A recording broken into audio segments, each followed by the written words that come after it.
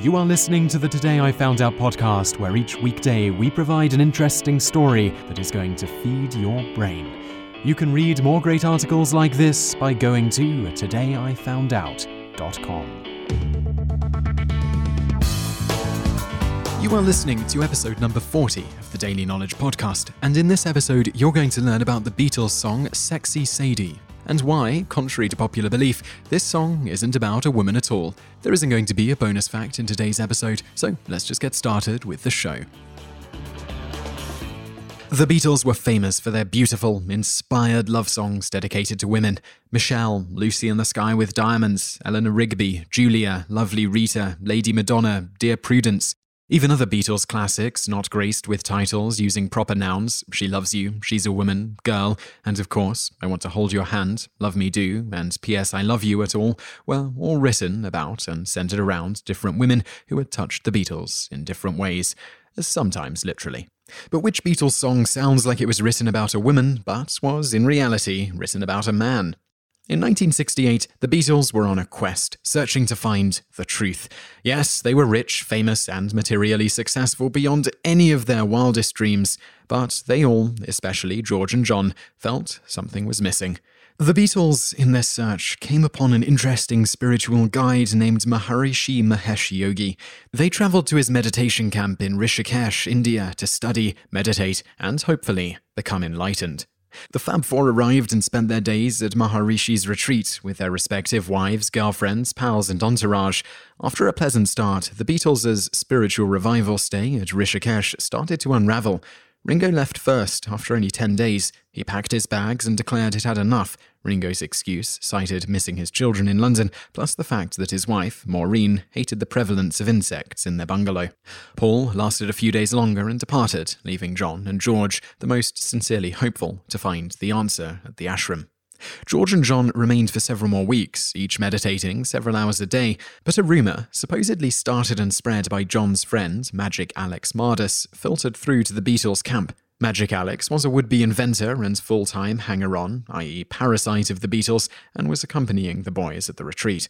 According to Magic Alex's salacious rumour, the holy Maharishi had made an overt pass at one or more of the pretty girls studying there. Different sources cite the anonymous girl as being either Mia Farrow, her sister Prudence Farrow, or another cute, short-haired, blonde bombshell at the camp.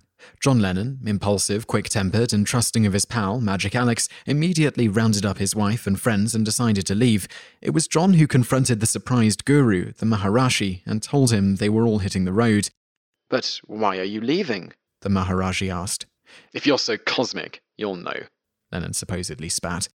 According to John, the Maharishi shot him a look of daggers, and at that point, John decided he was a fraud. Thus, John, George, their respective wives, and their retinue peremptorily left India. Upon arriving back in England, John unwrapped the final song he had written while in India, a disillusioned, angry song called Maharishi. Lennon supposedly scratched out the original lyrics on a piece of wood at the London Apple offices. Ringo's wife, Maureen, actually owned the piece of wood John carved the song on. She later sold the carved, seminal Maharishi song to a Beatles collector years later. The original lyrics were incredibly cruel and vile, as Paul remembers John first playing the tune for him. "Who the do you think you are?" was about the mildest of the original lyrics. John's song referred to the Maharishi in the worst possible sexual epithets. It was George who advised John to tone the song down and change the title from Maharishi to Sexy Sadie, for legal reasons, but also George was not as upset or disillusioned as John. After initially leaving the camp with John, George returned to India for a few more weeks of meditation, peace and quiet.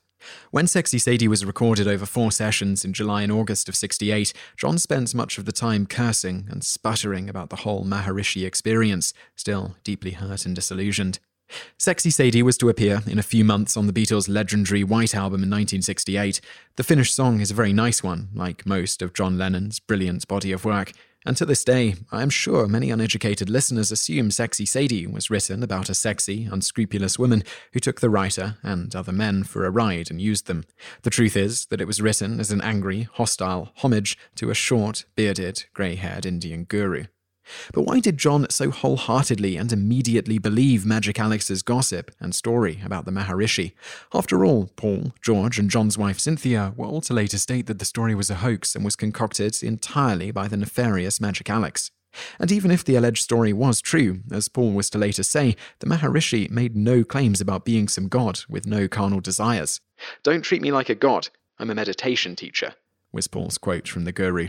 "There was no deal that you mustn't touch women. There wasn't a vow of chastity involved," Paul added. Maybe John just simply bought the malicious accusation, but Beetle scholars offer up a few different views. One is that John was just bored and tired of being the Maharishi's disciple and wanted to return to England. As a bit of a stretch, others offer the theory that John even got Magic Alex to cook up the story so he'd have an excuse to blow the ashram. Another theory lies in the letters and postcards Lennon had been receiving while in India. These mailings were from an odd Japanese performance artist named Yoko Ono. The feminine scrawled mailings contained enigmatic lines of poetry like, "Look up at the sky and see my face," or "Take your thoughts and dig a hole and bury them." Lennon reportedly ate it up. He may have been dying to get back to London to give this Yoko Ono a call and get together with her, and this is exactly what happened, almost as soon as John arrived back home. Cynthia Lennon, John's wife of 6 years, was unceremoniously dumped, and John cast his lot with Yoko. Years later, Paul, George, and Ringo all to publicly state their gratitude to the Maharishi for what he had given them, and all three went on to indulge in the transcendental meditation he had taught them throughout their lives. The three Beatles, but not John, were to have only kind words about their old friend and teacher, the Maharishi, and ironically, it was at this time that the others were learning from the Maharishi that the earnestly searching John Lennon was to find his own particular truth in life, in Yoko Ono. You just listened to an episode of the Today I Found Out Daily podcast. Tune in every weekday for another great episode, or find more articles at todayifoundout.com.